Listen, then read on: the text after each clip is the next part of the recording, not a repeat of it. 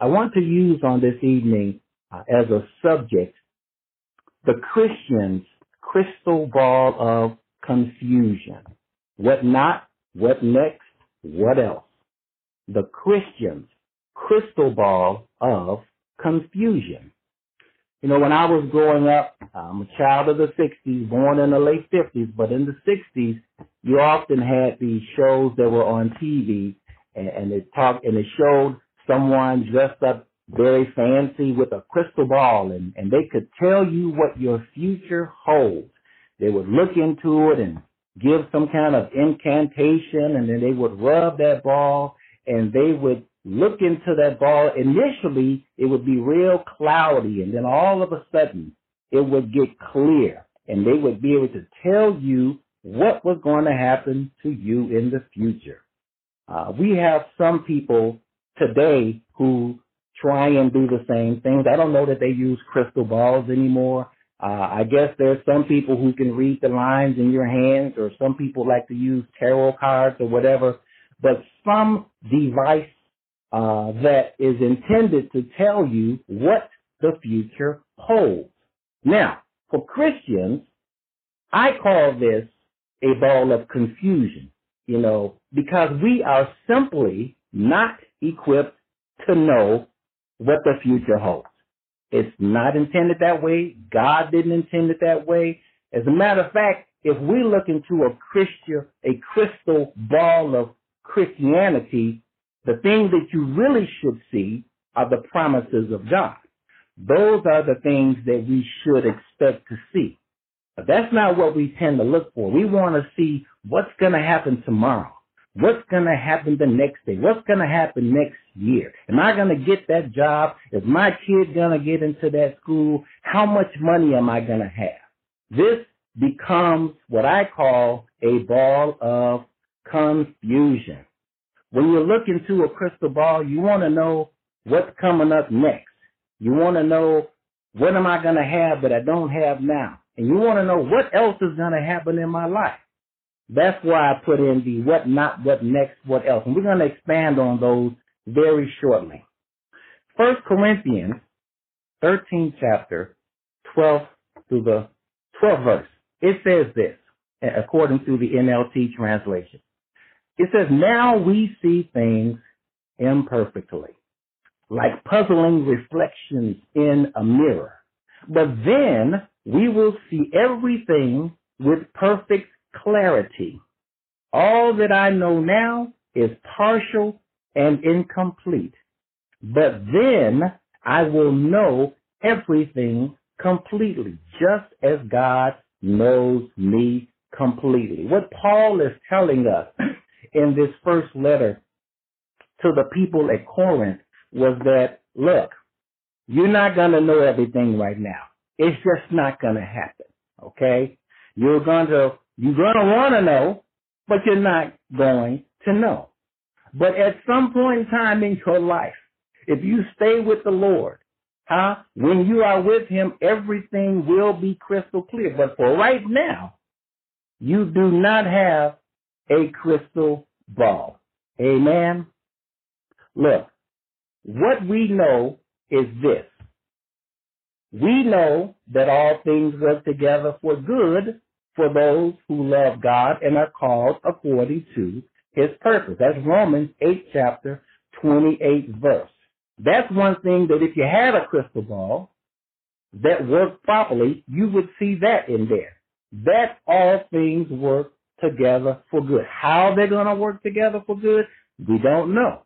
We're talking about good things, bad things, right things, wrong things. Everything in our lives that will impact our lives will work together for our good if we love God and are called according to his purpose. Now, since we don't have a crystal ball, since we don't know what's ahead in our lives, what are the things that we need to be focusing on instead of that?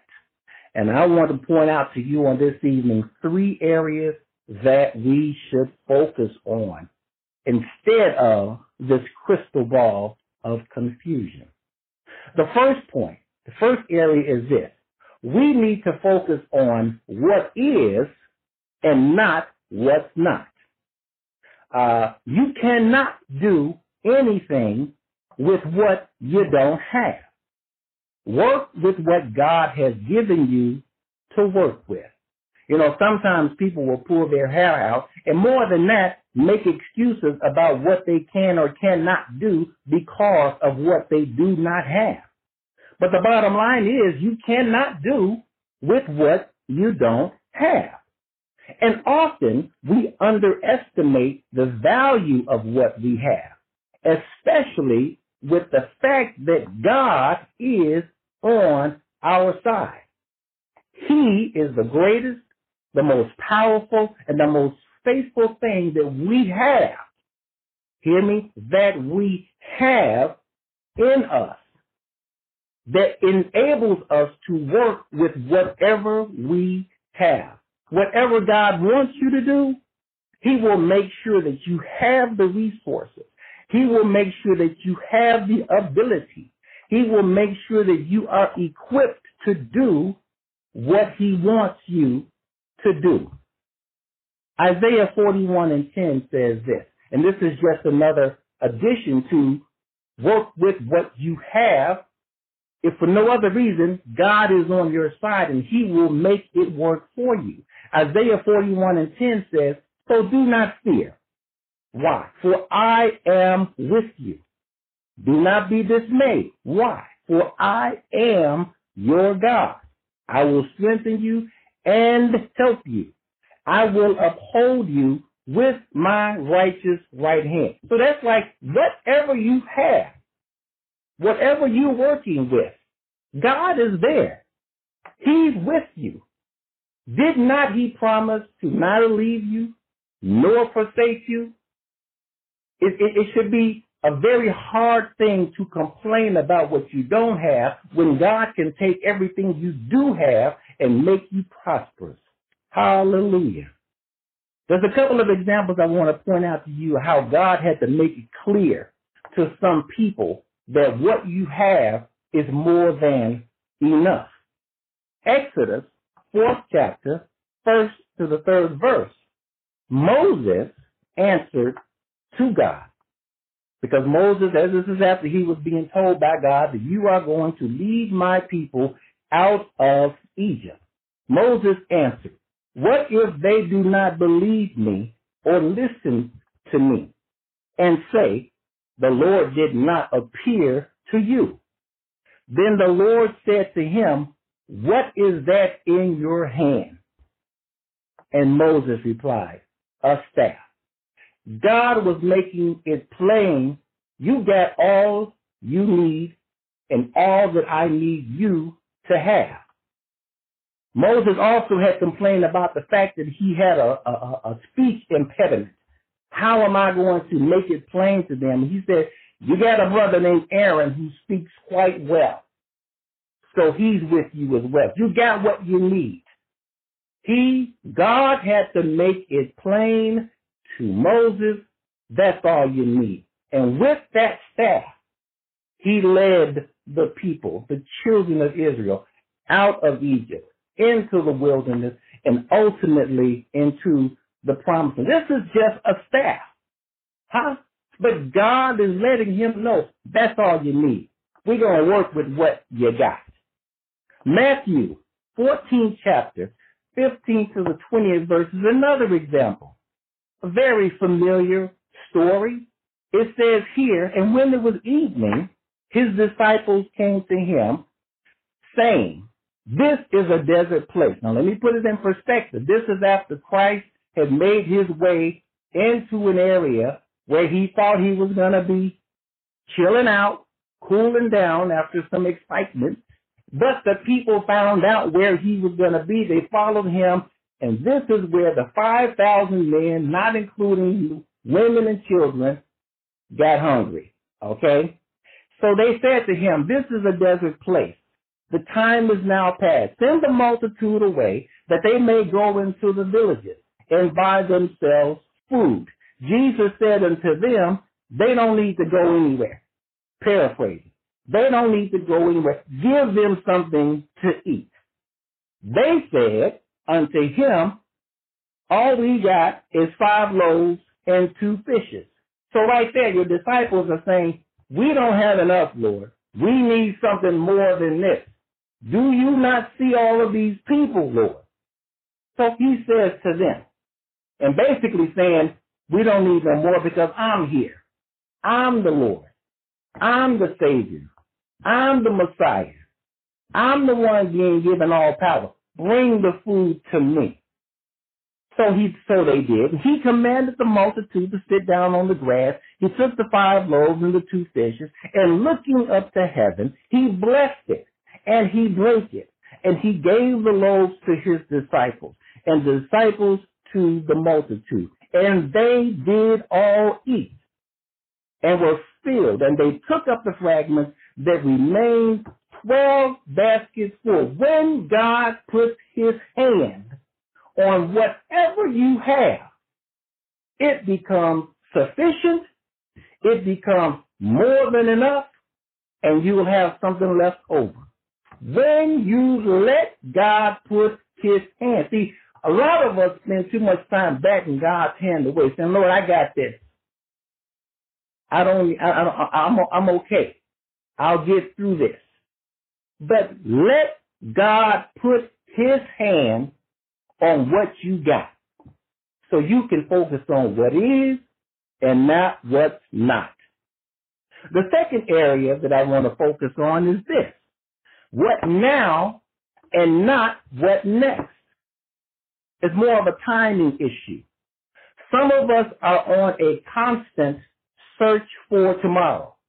Search for Tomorrow was an old soap opera that you got to be old enough, like in your 60s, to remember. You had to search for tomorrow, the edge of night, as the world turns. All of this was before General Hospital. But anyway, many of us are on a constant search for tomorrow. You cannot live tomorrow today. Amen? You can prepare, you can plan, but you cannot live tomorrow in advance.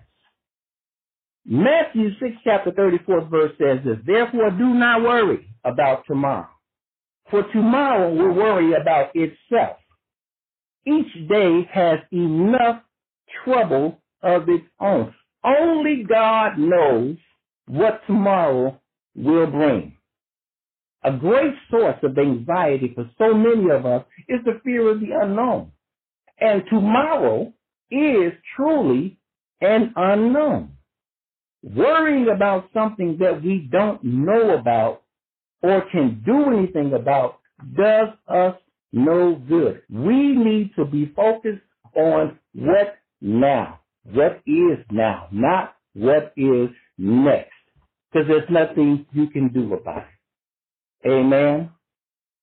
Proverbs 19, chapter 21st verse says this: many are the plans in the hearts of man, but the purpose of God prevails.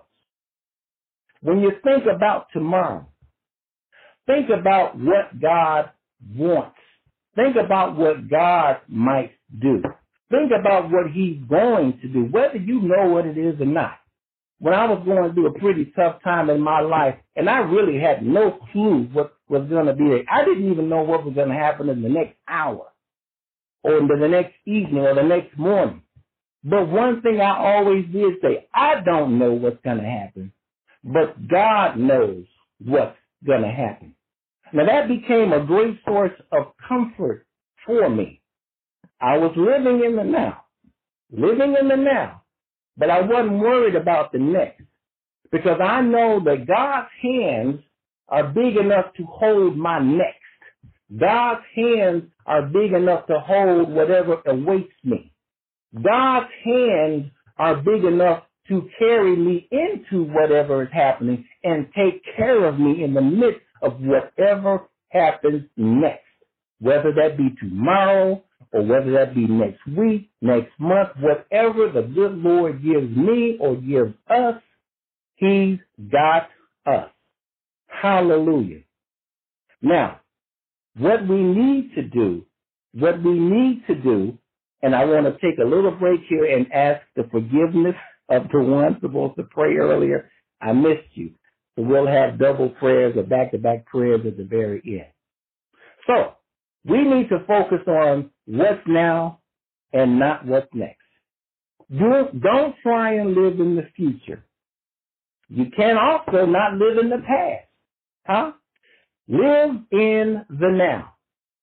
Sometimes we make the mistakes of trying to live in the past because we want to relive a good time or try and relive it. Like every day it's like the movie Groundhog Day where you're just living the same thing over and over. But sometimes we do that because we're, again, afraid of what's going to happen tomorrow. Amen. Lastly, the area I want you to focus in on is this. What's left and not what else? Finish what you started. Multitasking has its benefits, but it is not beneficial if you don't finish anything. Many of us are good starters, but poor finishers. Sometimes we pride ourselves on being able to juggle a bunch of balls in the area or a bunch of things in our lives. But do we ever really accomplish anything? Do we ever actually finish anything? I submit to you, we need to go ahead and focus on what's left to do before you start looking at what else can I do? What else is on the other side of the fence that I can get into? Finish what you start.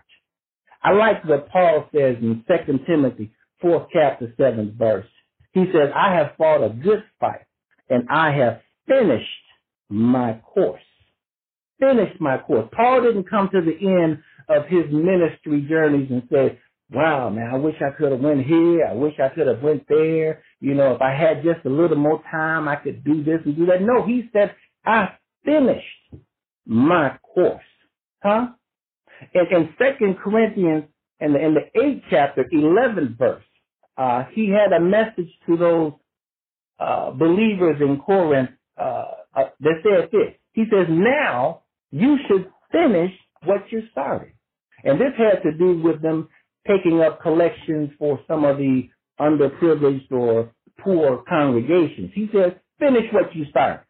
He says this, let the eagerness or the zeal that you showed in the beginning be matched now with your giving. So be just as excited now about continuing to give as you were in the very beginning. Finish what you started. Philippians 1st chapter 6 verse says this, and this is more of God showing his faithfulness to us. See, a lot of times God, he shows us in his word that I can show you better than I can tell you. Huh? Paul says, I'm confident of this very thing, that he, being God, who began a good work among you, will complete it by the day of Christ Jesus. So he says, look, I'm going to finish what I started. Paul says God is going to finish what he started. A good work in you, a good work amongst us, a good work with us. So that's our example. Finish what we started. And the greatest example of all, as I come to a close, Jesus Christ on the cross. He said, it is finished. He went all the way to Calvary. He endured everything that he did. For the joy that was set before him, Christ endured the cross. He despised the shame. Also that we can see that we can make it to the end. And we can finish what we start. Working out our salvation and making ourselves home. Amen. Amen.